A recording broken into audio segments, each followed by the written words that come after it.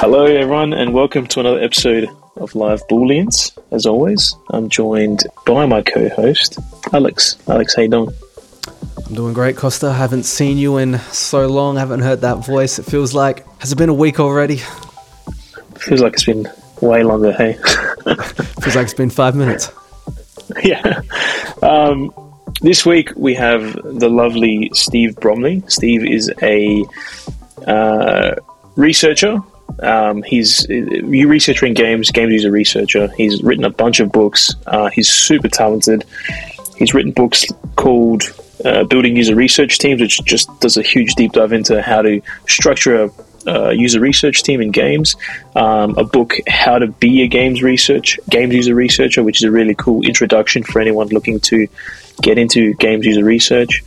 He specializes in establishing new user research teams and just doing user research in video games. He has worked at PlayStation as a senior researcher. He ran the Games User Research Mentoring Scheme, which has linked over 150 students with more than 50 industry professionals from top game companies such as Sony, EA, Valve, Ubisoft, and Microsoft. And he's just an all-around great guy.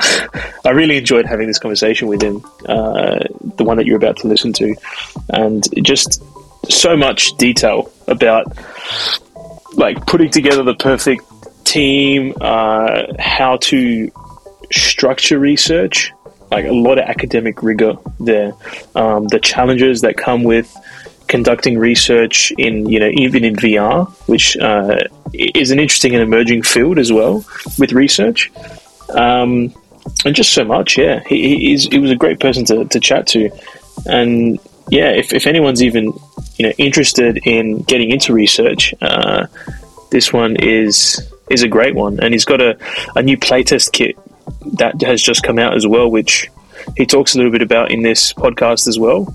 And it's a great tool set that I've been using personally to help structure research, conduct playtests, and just understand what actually that we're measuring when we run these playtests. Because a lot of us as indie developers, we tend to just think, the best thing that we can do is just put the game in front of someone and play it. But there's a lot more to it, and you can get a lot more value when you learn about these different methods. So yeah, he was incredibly accommodating with his time and just incredibly down to earth. Really great person to talk to. As myself, I don't know much about UX. You're the UX guy, so someone like me, the way he breaks things down was incredibly accessible. And we've had a few UX people on now, and every time they bring a different nugget to it, and not so much even like a different perspective, because they still tell the same kind of story. Like, there hasn't been anyone who's gone, oh no, you know what, that's not true, I would do it like this or something like that. And it seems to be because, you probably speak to this, it's that like you can't kind of argue with, like, I don't know what you call it, the human condition of what to expect with UX. Like, we know what works and what doesn't work, and it seems to, like, it's a weird one. Actually, what do you think about this? Do you think that the player instinctively knows UX and it's the game developer that has to catch up? Because in almost every other aspect, like the programming or even the art, it's still up to the player. But the UX, it's a funny one, right? Because you're doing it to please the player. So it's like the player is the expert. I think we touch base. We touch on this in the podcast, but it's around, like, the game designer is trying to make a certain kind of game, and when we run playtests and we run research, we try to see if the player experience is in line with what the designer wants the experience to be. Because you structure a game in a certain way, you set up certain rules, and it creates certain dynamics, it creates certain experiences for the player. But ultimately, as researchers, we want to see if that experience matches what the designer is intending the experience to be, or if it's off, or there's changes that need to be made. And I think Steve does go through this, and in his books, he definitely goes into all of these different concepts. but yeah, it's an emerging. I feel like it's an emerging field. You know, we there's just so much that we can do in this space to improve players' experiences across a bunch of different games and across a bunch of different new mediums like VR as well. So yeah. And if you're a long-time listener, we are on Spotify. We're on every platform. Please leave us a review or a comment. I'm begging you. No. If you enjoy us, it'd really help us if you left a review. Even wrote us a comment. Send us an email even. We have an email address, livebooleanspodcast@gmail.com. We want to hear from you. We want to hear what you think about the podcast. And share it with your friends. That's the least, that's the kind of the best thing you could do for us, to help spread the word and get Booleans out there to a bunch more people. Yeah. All right. John, cue the podcast. Enjoy. Cool. Well, thank you for coming on, Steve. Thank you very much for having me today. Really excited to be here. So we always like to open up with our guests of just where you began your journey in games. So obviously you're a games user researcher.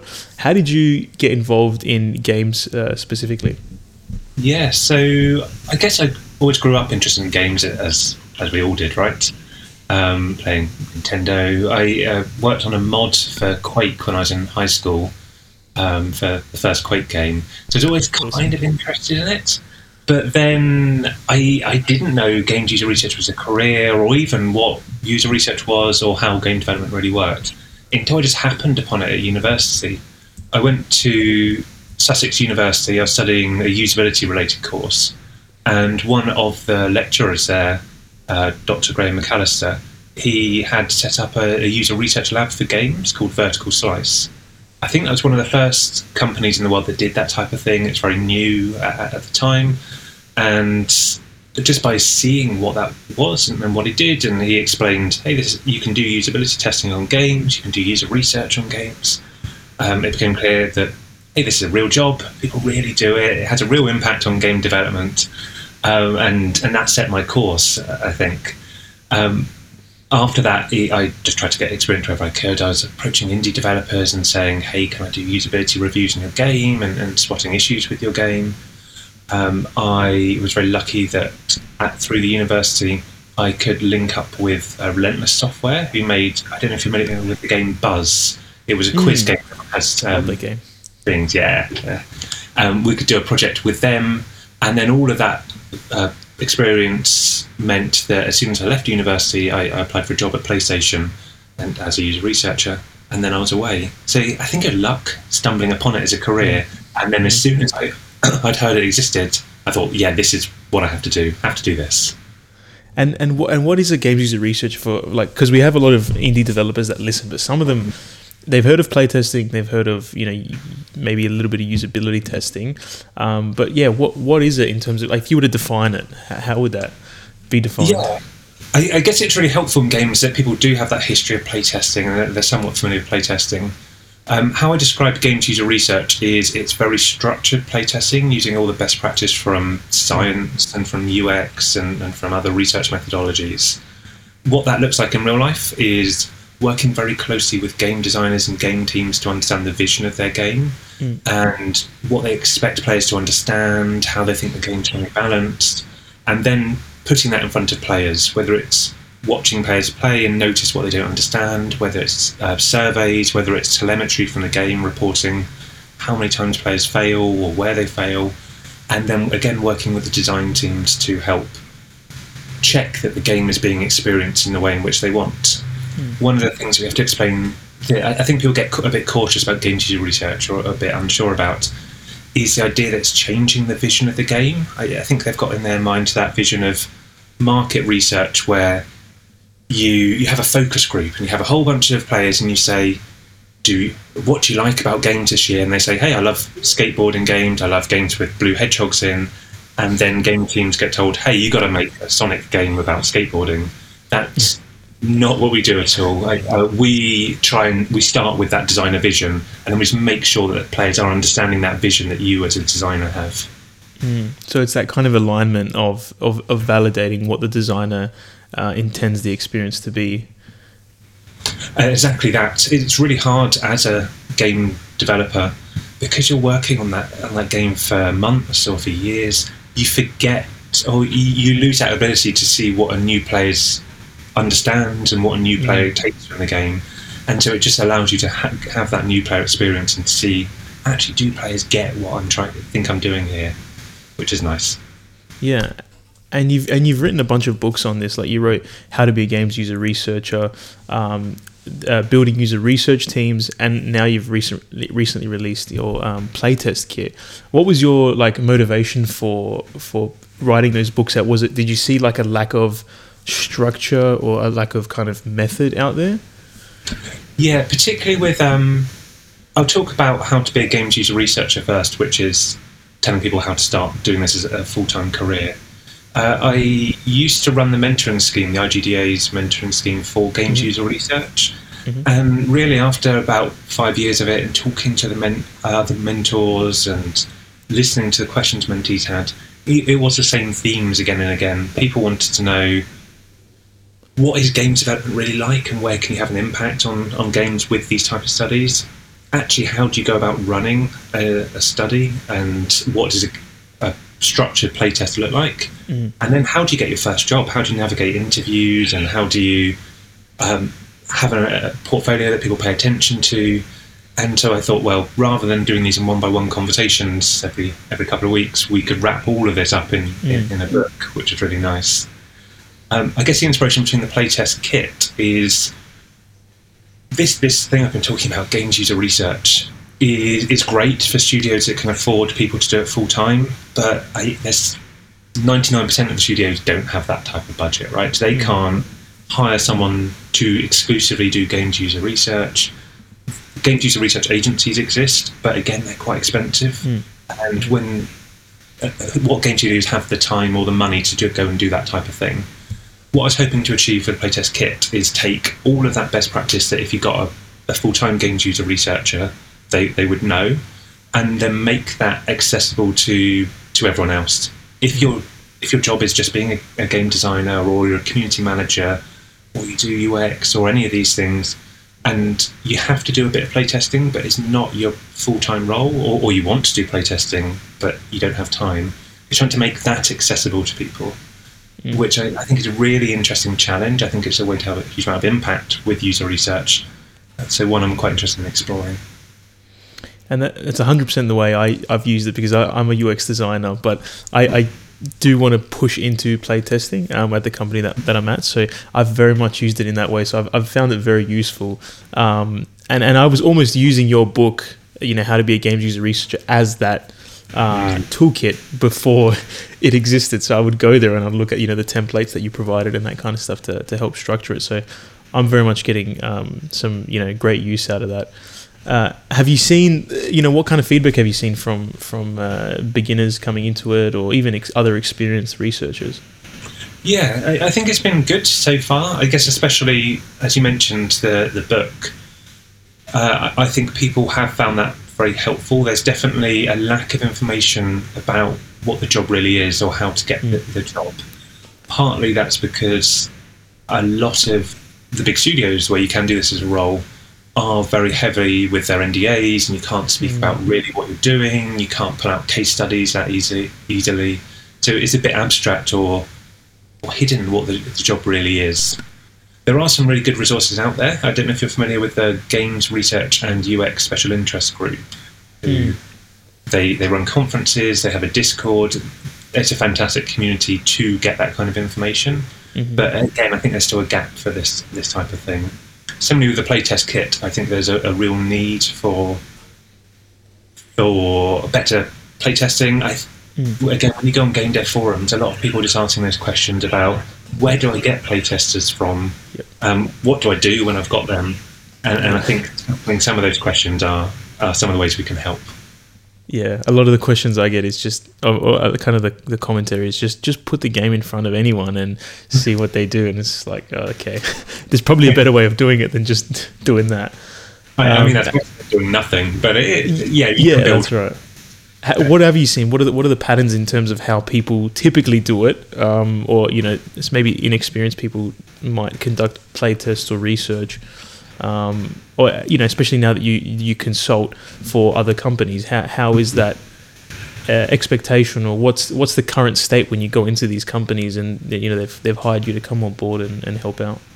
Yeah, so usually what I see is decisions made based on convenience, which obviously you can understand because people don't have a huge amount of time and it's just an add-on to their job.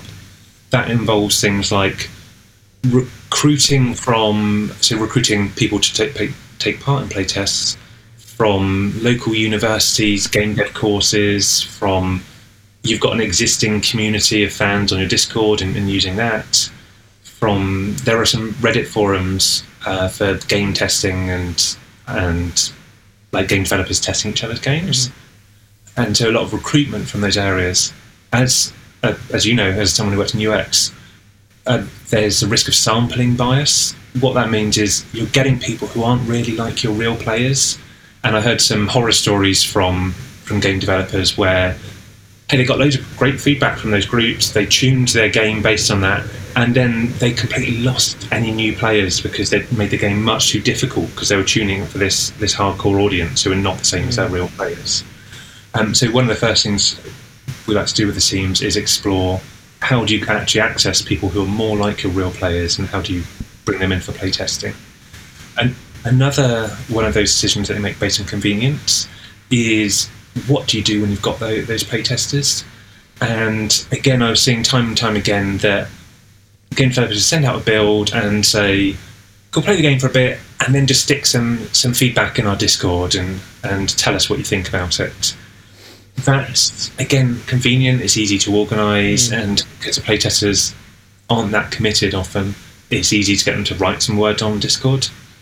But it's not structured, it's not answering any research objectives you have. And again, one of the things that we can do as full-time UX people and user researchers is help teams think about, actually, what do I need to know at this time? What is my research objective? What game design questions do I have? What data do I need to see to answer that game design question?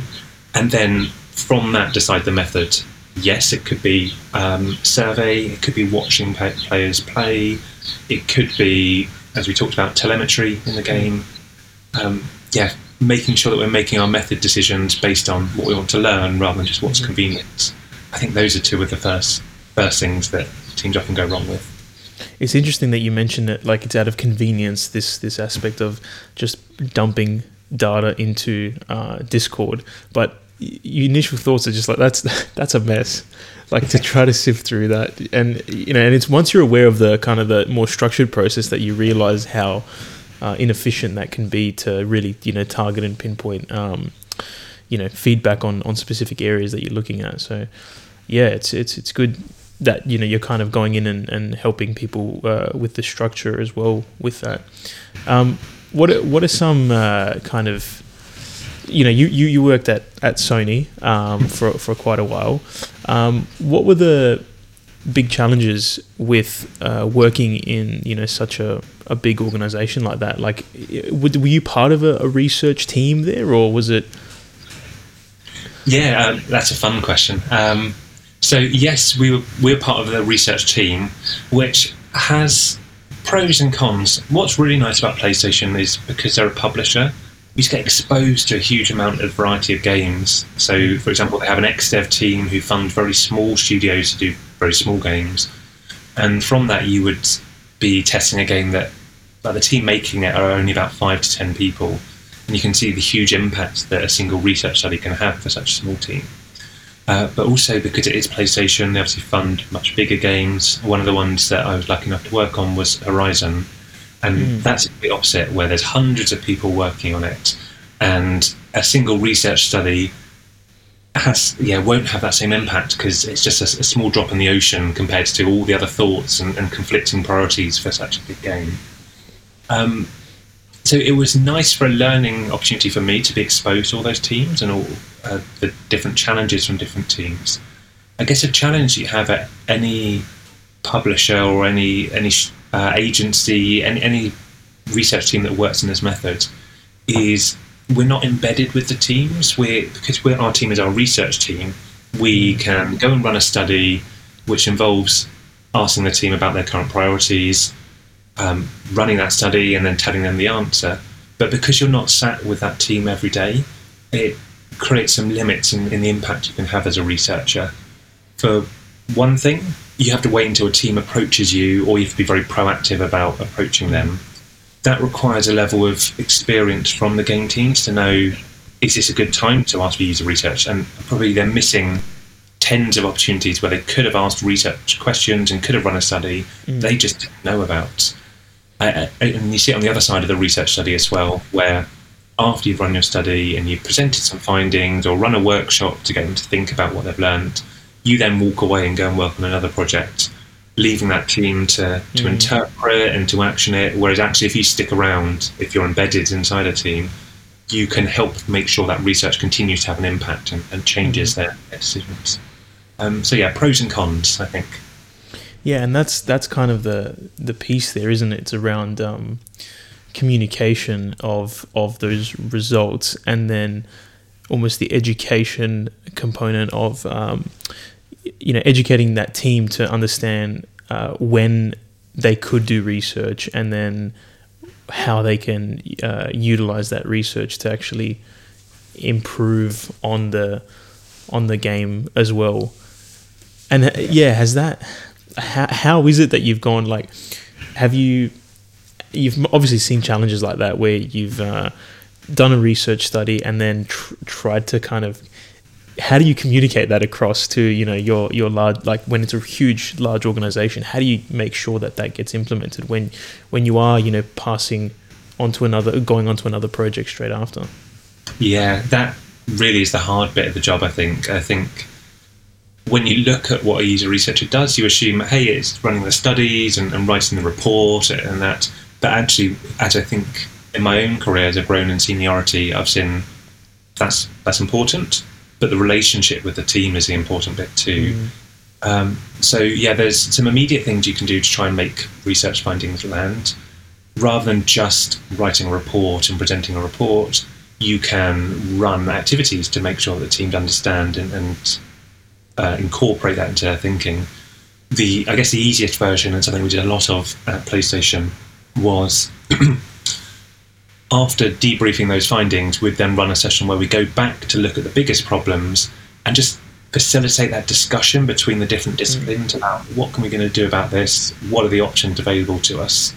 So involving sound designers, art designers, level designers, producers, because they've got a good view of what's feasible in the timeline, and just being the person who lets them have that conversation, captures the options, helps them evaluate the best options, and helps them decide how to move forwards. I think that's part of our role as well. And then if you are lucky enough to spend longer with the team, it becomes just a lot less structured. Regular check-ins with the producers, regular check-ins with the game designers, to just ask them, hey, what happened as a result of that study? Do you need any more information? Did you understand it? Anything else from that? Ultimately, it does take a huge amount of time. There's a really nice GDC talk by John Hobson, who was at Bungie at the time. And he talked about his experience testing on Halo and then Destiny. And he's got a nice graph on showing that on Halo 2, they did a couple of rounds of research right at the end. Halo 3, they brought it back a bit, so it's like a year or two before development, and they did more rounds of research. And then by the time they got to Destiny, it was 4 years worth of research before launch, with lots of studies all the way through. And I think that really shows the progression that we have to do with our game teams. It's not a quick change, it's a long-term relationship that we have to build to educate, as you said. And in thinking of the opposite, like when you're at Sony, you mentioned you did companies that were really small and really big. What was the really small companies like, and what was that relationship of conducting research with their products? Yeah, I think that's really nice. And again, something that with the work we've been doing on Playtest Kit, it's been nice to explore the environment for those teams a lot more, because, as I mentioned, they are very small. I think any sort of opportunity to see real players playing their game is super exciting, because they don't have the capacity to arrange this themselves. Sometimes the enthusiasm can be a bit of a risk. As a researcher, we recognise you can't just watch a single person play the game and then assume you've understood everything and then jump straight to making actions. As you know, we'll go through, let's see multiple people, let's look for patterns, let's analyse what we're seeing and draw conclusions. So sometimes you do have to put in the reins a bit so that people don't just jump straight to action.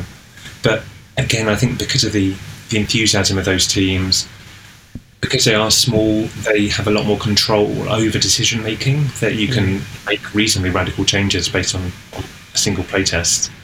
It's a really nice environment. So yeah, I really like working with those teams too.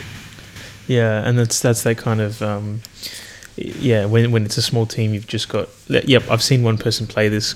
That's an issue. I'm going to just quickly change the code now, and it's going to be better now. Yes, yeah, quite dangerous. Yeah, there's a place for rapid iterative testing, but yeah, doing it knowingly and consciously is important. Yeah, and you worked, was it the lead on PlayStation VR as well, doing research, leading research on that as well? Yes, so I wasn't the only lead. There were quite a few leads, but some of the things I worked on included the actual headset itself, and then I was the sole lead for many of their launch games. So I didn't play much of PlayStation VR, but it had PlayStation VR Worlds was one of the things that came out with it, which is a variety of different VR experiences. That was London Studio, who was in the same office as us, and that was really interesting too. We could talk a bit about the challenges of VR, if that's helpful. Yeah, that's exactly what I wanted to jump into. Was like, what are the challenges of playtesting in VR? I know you did an article around minimizing sickness in VR. Obviously, that's a big challenge. Any other challenges, both with VR itself, but also conducting testing on hardware? Yeah, I guess two things jump out to me. There's logistical challenges actually running playtests in VR. Some of the issues that we hit into very early on that we didn't anticipate, but I guess are obvious these days now, commercial VR headsets are a lot more applicable, is we had a very traditional playtest lab which has a one-way mirror, and we'll have the game team sat behind the one-way mirror. One-way mirrors don't work with VR because it bounces the infrared signals off the mirror, and then it just throws the tracking, and it doesn't work at all. And again, it's just hitting those technical roadblocks the first time that you don't know about. You wouldn't even think about that as an issue until you kind of run into, or at least if you knew how the technology worked. I was thinking you wouldn't even, if they're in the VR set, they're not even going to know you're there. You don't even need the mirror. That's true, yeah. What's the point of the mirror? That's all. There's other silly things like that, like, again, a very traditional playtest room looks like a living room where you've got settees and you've got a coffee table. People are going to walk into that coffee table because they're in a VR headset, and in their living room they probably know there's a coffee table there, but if you brought them to your playtest lab, they won't remember the setup of the room. They're going to walk into the table. Some of our tests have in some of our rooms you had office chairs, the ones that spin. Again, people will stand up, the chair will spin, they've got a headset on because they don't know, and then they'll just fall on the floor. Again, the first one happens, you realise, okay, I can't have office chairs. And another challenge is, as a user researcher, sometimes you want to ask questions to people, right? You want to ask, why did you do that, or what happened? If someone's wearing headphones and a VR headset, they don't know you're asking questions. You're just talking to someone who can't see or hear you. And so we had to look at hardware ways of how do we make our voice come over their headphones rather than just trying to talk to them in the room. So those are, I guess, some interesting challenges about the actual logistics of testing VR.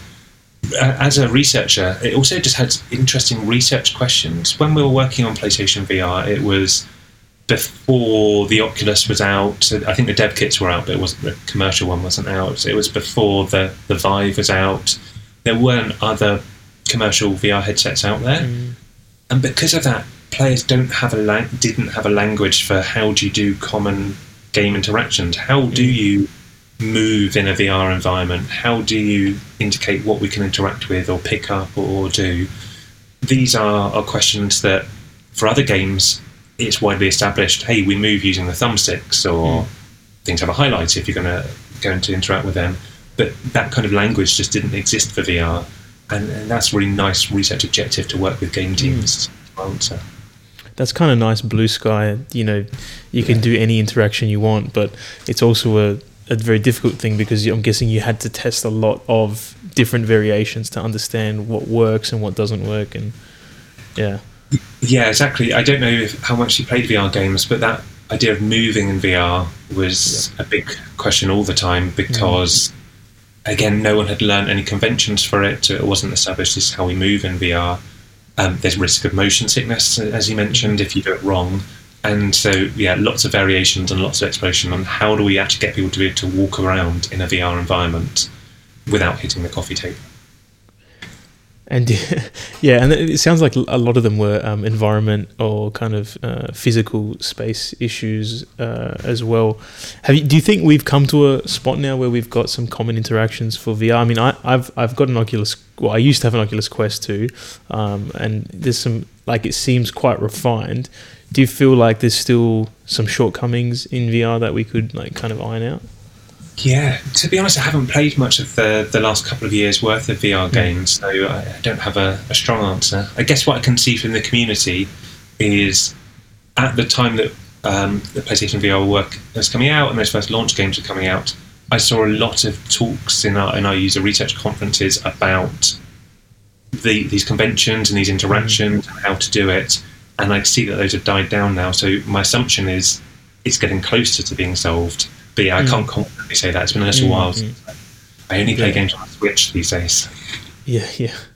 And I've seen UX in general, I think, has become so popular as of late, in video games. I think there's so many more jobs, I think, opening up in the space. Why do you think that is? If from your opinion, do you think people have been do you think there's just been games that have come out that are just really bad, or they've missed the mark in some point that that people have wanted to hire more researchers or more designers? That's a good point. I don't have the answer, but I've got some theories, so I'll talk about some theories. Yeah. Let's hear it.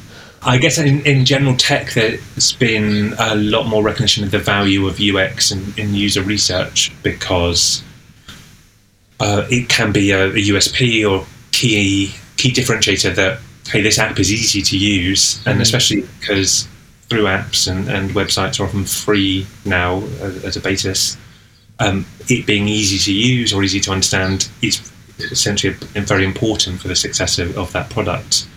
And then I see a lot of that thinking, I guess, has translated to games, possibly via the medium of mobile games, where they're often teams who have worked in other tech and other apps. They've worked with UX designers and worked with user researchers, and they're taking that experience from outside of games and applying it to games. And again, with the popularity of free-to-play, the experience of the game is incredibly important because the value, how you make money, is by keeping people hooked and keeping people playing. And that takes that understanding of psychology and usability and how people play to do effectively, which I guess is different from the olden days where you're trying to sell a boxed experience mainly. And once they've bought it, you don't care if they understand it or like it. It's just read the instruction manual and get on with it. Yeah. On that, do you reckon the continual rise of social media has impacted it as well? Back in the day, if Nintendo releases a game and they have images instead of text, or something, and it's blurry, there's not a social media for people to jump on and be like, make them trend. They go, this game's horrible or something like that. There's more of a push to appease the user and the user experience. I think that's a really good point, that because game fans are super vocal, they talk a lot about their experience of it, and they, as you say, on social media, they have channels to do this. It is very important to make sure that players are having a positive experience, and you can't get away with releasing something that is bad, because at least for that hardcore community of gamers who are often trendsetters about what's popular by actively following the industry, they're going to be aware and share that knowledge. It's not perfect. I guess you can see that marketing still had a huge effect on the success of a game, and marketing is very important. But yeah, there's that balance between how well it's marketed and also actually is it a good game that players enjoy at the end of the day that does impact this. You're right. And it's interesting, like it, the marketing. If the marketing is, it's almost like a scale. If the marketing is too hot, like it's quite overhyped, and then the interaction is quite low in quality, you get these really bad reviews because it's been overhyped essentially. So yeah, it's an interesting dynamic between the two. Yeah, and it's difficult to recover from things like that, right? I guess an example being No Man's Sky, where it was very marketed. Actually, the game on launch wasn't what players expected or had been promised. And it feels like they have brought it back. They've worked really hard over many years and iterating on it to make the experience that players initially expected. But many game teams don't have that freedom or that time or the money to go and fix that. And so they're stuck with an underwhelming game at launch. And do you see when you were at Sony? Obviously, you worked on heaps of games as well. Did you see what varied the type of research that you did? Was it the objectives that the designers had, or was it also like the type of game? Obviously, VR has its own type of way of conducting research, but with other games, was it? Yeah, what kind of dictates the type of research? That's a good point. I guess it is the objectives that the team have, but that's largely informed by how far through development it is. Mm-hmm. So early on, when they're white boxing or grey boxing, the core mechanics, and they're exploring is this fun and where the core loop is, you might do a lot of one-to-one testing where we're sat with a player, we watch them play very closely, we ask them questions as they play, and do that type of one-to-one study. Later on in development, their objectives are usually become more about balance or quantity or difficulty in working through those.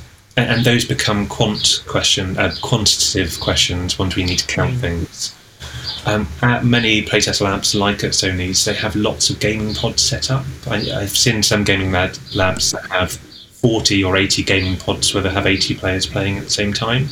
And that means you can start to answer those quant questions. You can see how long does it take people to get through a level on average, how many times do people fail on each level on average, what do they rate this mission on average, and you can start to do those balance questions, which is usually later in development.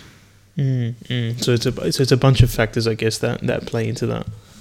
Their objectives are usually how far through development it will inform that, I think. Yeah. And have you seen, because of COVID, obviously we've had to kind of shift everything remote. Have you kind of dealt with a lot of those challenges of remote play testing? Obviously, at Sony you have the labs there, but how do you reach audiences outside of that? Have you kind of overcome those challenges yourself? It's been a really interesting topic. So traditionally, a lot of games user research was in person, much more so than other sorts of tech. There's a number of reasons that, because it is a vocal community, as we've talked about, teams are very worried about leaks. They don't want people to take a photo of what's happening in the game or to post it on Reddit or something like that. And because of that, a lot of our studies were lab-based. We'd bring them to us, we'd make them lock their phones away, we would watch them as they play, and would make sure they could take no evidence of what they'd seen. That means that remote methods like people playing at home people playing at home primarily, weren't popular and weren't really part of our repertoire. Obviously, because of COVID, that has had to change.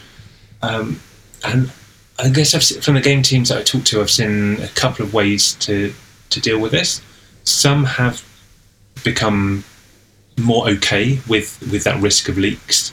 There are a number of techniques that we can do, such as watermarking builds, using tools like Parsec so that they don't actually have the build, they're streaming the build from from us. Making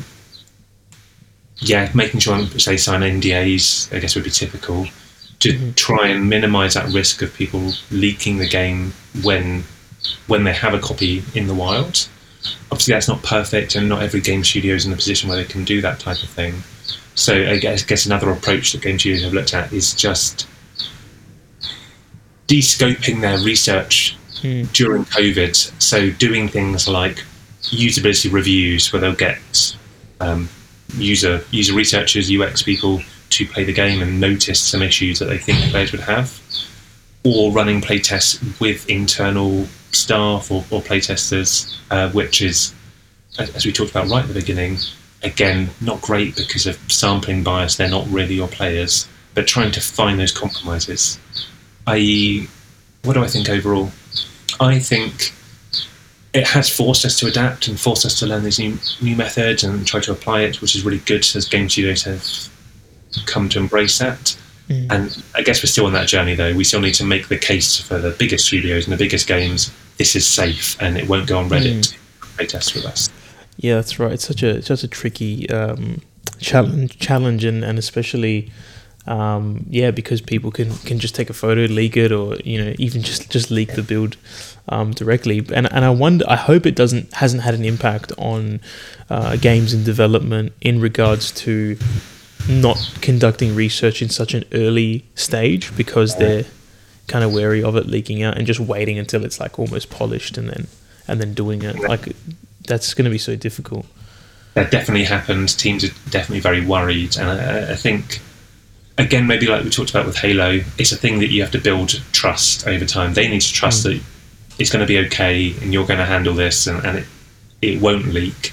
And then once you can show that on the first game in a series, they'll trust you a bit more to do it a bit early on the second game, and so on. And like, obviously that's a huge challenge, is kind of remote testing. Are there any other areas where you think we still fall short in user research for games? Something I see that's done very well outside of games is the value of discovery research. Discovery research is, so rather than you've got a thing and you're testing it, which is what we've been talking about today, we're testing this game we've got, it's understanding users before you make the thing to inform your game design decision. And I guess it's obvious how it applies outside of games. If I was going to make Uber for the first time and Uber didn't exist, I would want to understand, how do people order taxis currently? What's hard about that? And from that, what are the opportunities? What features does it need to do, and how does it need to work? Is it kind of like ethnographic research to some extent, or just that kind of you don't have a product, but you're looking at problems that people have? Yeah, exactly that. Identifying problems people have and the context in which they have these problems. Games doesn't really do that. I guess one of the common reasons described is because games aren't really solving problems in the same way. They're entertainment, they're a leisure thing. I still think there's something here. I think if we spent more time understanding the context in which people play, how they decide what to play, and how that game is meeting those needs, or the bits where the game isn't meeting needs, there's a lot of work that can be done there. I guess two things that immediately jump out to me is, for mobile gaming, for example, I guess mobile game teams know this already, but a lot of mobile gaming is done on the move. It's, you're traveling, you probably don't have your headphones in, you might only have 2 minutes while you're waiting at a doctor's surgery to be called in, so you need to interrupt at any point. And understanding more about that situation in which people are playing mobile games would inform the game design decisions. What are you actually going to make for that player? I need to understand where they're going to play it. And I imagine there's more things like that. Thinking about my own experience, as I mentioned earlier, I play a lot of games on the Switch now, and it's because I can pick it up and put it down at any time, and instant suspend, instant resume. And again, I think if I understood more players and more context, it would help inform hardware and game design decisions. Does that so now you mentioned playing on Switch, does that influence then the types of games you play on Switch as well, in terms of, like, is it shorter, like games that have a shorter play session, or is it just the fact that you can resume and stop at any time. Yeah, from a hardware perspective, I guess because that's handled at the hardware and it is an instant resume, it doesn't matter that much the type of game, because I don't need to wait for a breakpoint. I can stop immediately where I am. Although again, thinking about my own context, I often don't play with headphones, and so that does have a big impact on the type of game. I've tried. You've seen that Portal's just about to be re-released on Switch, and I love Portal. Probably want to replay it, but then I'm thinking, I won't have sound, and is it the right game to play without sound? Yeah, that's right. So yeah, it does have, the context is impacting my decision on what to play. Yeah, that's quite an interesting one. Just having that market research or kind of customer research before you actually start looking at the type of game and how that influences it. It quite spans across the platform, across the type of game, the game design, all this sort of stuff. And there is some work in this space already, because you might have seen a person called Nick Yee from Quantic Foundry. They talk about player motivations. Okay, yep. And that's relevant. Like, why are people playing games, and why do they pick the genre they pick? But I don't know if that's exactly the same as this behavioural research that I think isn't being done about actually where are you.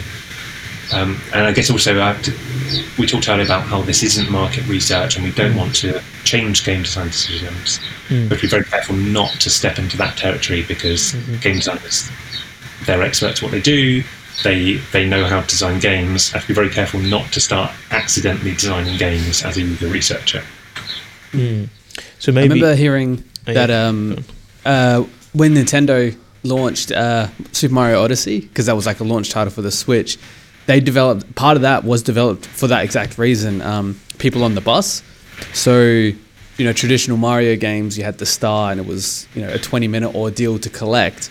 And there'd be 120 in a game. Then they moved it to, like 1,000, and some are just jump to that top of that building and you'll get it. And they were like, it'll be a quick win for that person on the bus who hasn't got 20 minutes to do it. That's really nice. That's really nice how they were aware of how people are going to play it and made the game respond to that. That's fantastic. Yeah.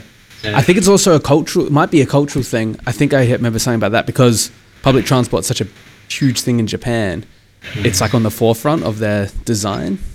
Yeah, and cultural differences are quite interesting as well, aren't they, with these things? You might remember the Microsoft Kinect, where it was the motion control thing, and obviously it's designed in America and made for American living rooms, which is very big. And that, I think there were loads of stories when it came out that actually you can't play it in a living room in the UK, you can't play it in Japan, because people's rooms aren't big enough, and the game is just made for a bigger space than it tells you put your hand out here, and you physically can't put your hand out here. Yes. Yeah, we had a developer, a programmer who worked on a basketball game for Kinect where you would physically bounce a basketball, and I think he mentioned there was quite a lot of issues when they were playtesting in other countries and other living rooms where it was like really small, and because obviously the game was developed I think in Canada, America, so it was quite a different experience to other people. Yeah, it's definitely something to be aware of as you're making these design decisions. Yeah, definitely. What are some exciting things you're working on lately? What can you talk about? What can't you talk about? So plenty that I can't talk about. Obviously, teams always need help running playtesting. A lot of what I do is talking to them about not just running playtests, but embedding the ability to do playtests yourself and run better user research and start thinking about user research, which is really nice. I think I've seen a huge amount of interest in that over the last year, so it's really nice that game teams are increasingly aware they should be doing this type of thing. I guess something to talk about is, as you mentioned, I recently released a playtest kit which tries to help teams who can't afford professional user research support to do this type of thing. I think there's a huge amount of potential in that area, and a lot more we can be doing to helping those groups. So I think some of the things I want to do soon are more interviews with game designers and developers to understand more about their process, their priorities, and how this fits in, and the barriers to playtesting, and then trying to work out what are the solutions. Obviously, the playtest kit is part of a solution, But are there more unmet needs for game designers who want to do playtesting that are stopping them playtest? So I'll probably be talking much more about that subject over the next year as well. Very interesting. And have there been, I mean, you mentioned that you're going to talk to designers and developers. Are there things that, the issues, I wonder if that tie into the tools, like into Unity and Unreal and that kind of stuff, if there's anything that can, be facilitated there? I don't know. It's just me saying things, but yeah. I've definitely heard that. I had a great conversation with a UX designer who said one of the barriers is that lack of ability to rapidly prototype based on game mechanics. So, for example, doing a swipe mechanic is really hard to rapidly prototype. Whereas if you look at tech, there are rapid prototyping tools. You can do things like Figma or Marvel or those type of things. And so there's definitely a potential there to find how do we prototype game design mechanics and how do we make that easier so that we can put those in front of players earlier. I think that's a huge problem though, and probably well outside of my capability to answer. But I think it's a good topic to explore. Yeah. Has there been, you just made me think, has there been much of a argument or a case in the UX world for AI to do that testing? And listening to everything you've been saying about also how hard it is to get people to test remotely. And then, there was that thing someone did recently about teaching a game to play hide and seek with each other, the two AIs, and that it just played it for thousands and thousands of hours and would just rack them up and get better and better. Has that been popping up, like the ability for AI to do some game testing? Yeah, I've seen academic papers on it. So, for example, Pejman Merzbabe, I think I've said his name correct, at the University of Ontario, I've seen that his department have been doing work on AI playtesting to get people through it and work out where problems are, or let virtual people through it and work out where problems are. I think it's early days. I guess from someone who outside of that work, I would want to understand, how comprehensive is it? Is it going to, when we've got real playtesters, the things that they don't understand or the things that they can't do are often based on what's going on in their heads or like their mental model of the world, and the extent to which an AI can replicate why someone failed to notice that door was the right way to go, or why they didn't spot that there was a ladder over there. I'm not sure about yet, but I know there's definitely thinking and work being done in that area. And so I imagine in 5 years' time, perhaps there'll be no more playtesting. It will all be AI thing area. It's a sad thought. And I mean, there's already like sentiment analysis, I guess, to run on text so you can see if it's positive or negative. So yeah, but you're right. The key piece there is that why and why people are actually doing that. So maybe the AI could tell that all these people have failed the task, but not understand contextually with how they were playing why that is the case. Very interesting. Because the train of thought I was thinking with that was like, I think it's just because I've been writing course outlines for a website course. Websites have flash huge errors at the developer if text isn't readable or stuff like that. And then Costa mentioning Unreal Engine before makes me go, there's nothing inside of Unreal Engine that goes, that ledge is too close to that ledge, warning, or like that's not going to work. There's not even like an overlay mode to even allow that kind of thing. I think that sounds fantastic. You should make this. You could do accessibility as well, couldn't you? Like your example of tech, you could say, hey, this isn't legible, people aren't going to see this, the contrast is too low between this and this thing, so people aren't going to notice it. I think it's a great topic. Yeah, and I mean that's something like if in design, like wireframes and that kind of stuff, you can use tools, and even on web, like there's tools like Stark where you can measure the contrast between the foreground text and the background to understand if it meets the WCAG, the accessibility guidelines. But yeah, I haven't seen anything for games that does that without having to manually go through and check these different things. So yeah, very interesting. Yeah, good area. Yeah. we always like to kind of end and wrap our episode with just asking our guests, what's a key piece of advice that you could give to someone who is looking to either become a games user researcher or embed your start to do some user research, if they're an indie developer, let's say? Yeah, good question.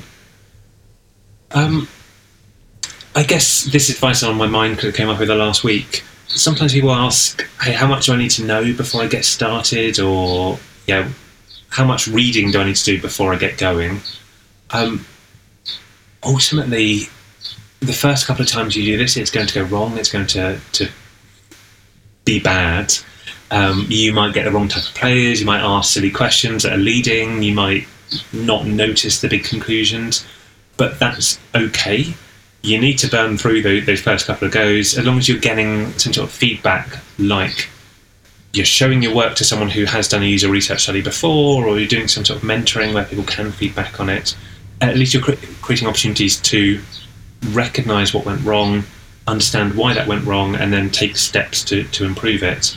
And I think whether you are a student practicing a usability review for the first time, or you are a game studio trying to run your first playtest, I think just having it, being brave and giving it a go is really important, and then asking for some feedback, reflecting your process, changing your process.